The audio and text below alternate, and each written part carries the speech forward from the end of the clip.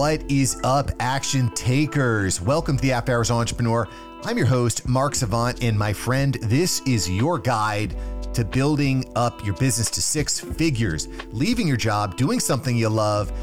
I'm here with it, baby. I'm here for you, and you are in the right place. Today's short excerpt is focused on challenging the status quo, and I'm going to be reading a short article here from Tim Ferriss's 4-Hour Workweek. This is one of my favorite books. It impacted my life in a really substantial way, and I'm really excited to share this passage where we're going to be talking about challenging the status quo. It's so important, which, by the way, if you're new here, welcome. So glad to have you here. I've challenged the status quo and started taking all of the profits from the show and putting it right back into the show, running ad traffic, improving production quality. So this is the right place to be. This is the right place to be, baby. So I'm going to start here by reading this passage from the book, and then I want to give you a few examples of how challenging the status quo has impacted me, impacted my business, and how you might be able to use these same strategies to level up your own. So let's get into it. So this part of the book is called Challenging the Status Quo versus Being Stupid. Most people walk down the street on their legs. Does that mean I walk down the street on my hands? Do I wear my underwear outside my pants in the name of being different? Not usually, no. Then again, walking on my legs, keeping my thong on the inside have worked just fine thus far. I don't fix it if it isn't broken. Different is better when it is more effective or more fun. If everyone is defining a problem or solving it one way and the results are subpar, this is the time to ask, what if I did the opposite? Don't follow a model that doesn't work. If the recipe sucks, it doesn't matter how good of a cook you are. When I was in data storage sales, my first gig out of college, I realized that most cold calls didn't get to the intended person for one reason: gatekeepers.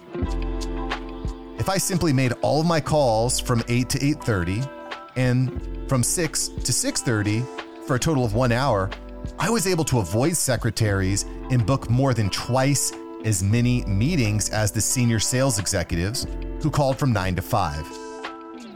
In other words, I got twice the results for 1/8 the time. So I really love this concept. It was really a game changer for me. And like Tim says, if it ain't broke, don't fix it. But the reality is we spend so much time doing things that really aren't that important, that don't turn the needle on our business. I'll give you a perfect example. Me and my team here at Mark Savant Media, we produce podcasts, and we spend an enormous amount of time in production. One of those tasks is writing show notes. It's very laborious, takes a lot of quality control to get through. It takes a lot of time. I was doing research and trying to find a way that I could alleviate how much work this put on the team, as well as reducing my expense. That's a lot of money to pay for show notes. So I found an AI software, a software that helps writing the show notes. It writes great show notes. It still requires TLC, so I need to go in and kind of format it and clean it up, me and my team. But I'll tell you what, it's really good. It's amazing what technology is doing. We started implementing it, and it looks like right now, using the show notes software is probably going to save us about 85% of our time.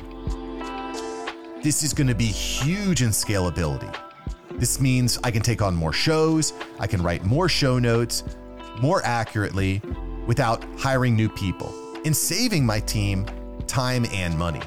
That's a big deal. That being said, let's be clear.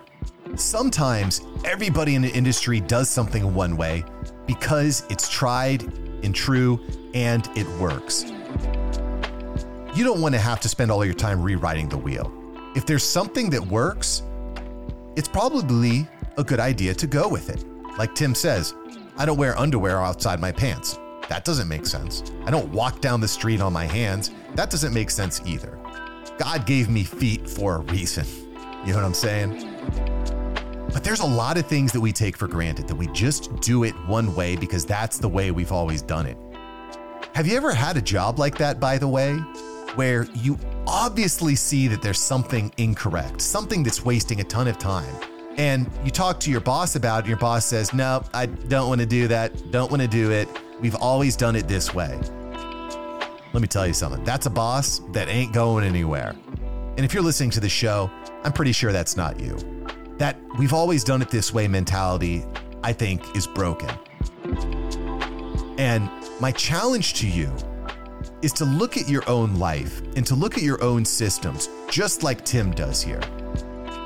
And I gotta be honest, this book, 4 Hour Workweek, is amazing. I'm definitely gonna be sharing more passages from the story, from the instruction manual, I should say. But I wanna challenge you to look at what you're doing, because chances are there's a lot of things you're doing that just don't turn the needle at all. Social media can be like this. I used to spend so much time posting on social media. I'd post on Instagram, then on Facebook, and on LinkedIn. I would spend so much time. I would spend hours a day posting. And I didn't get any return for that time. Yeah, sure, I'd get a couple likes here and there. I'd get some comments. That's cool. But it wasn't actually generating real cash. I wasn't making money. I probably would have been much better off spending that time doing outreach, cold outreach, DMs, messages, emails, right?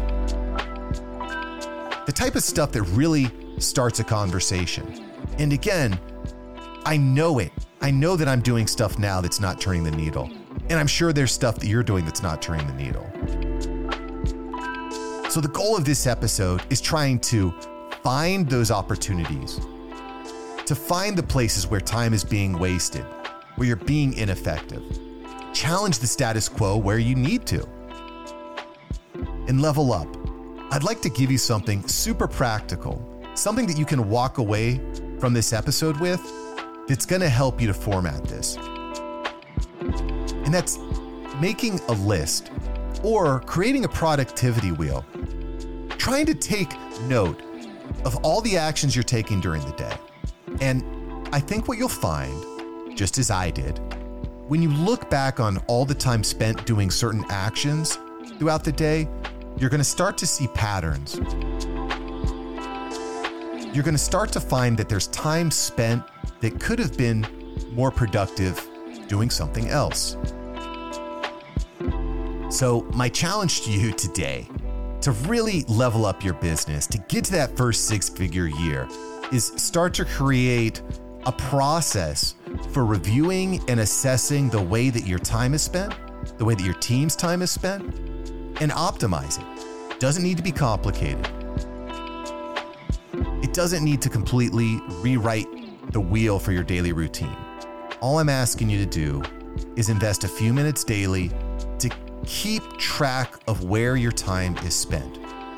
If you end the day and you realize, holy crap, I spent 4 hours on social media and I didn't get one lead, that's something to look at.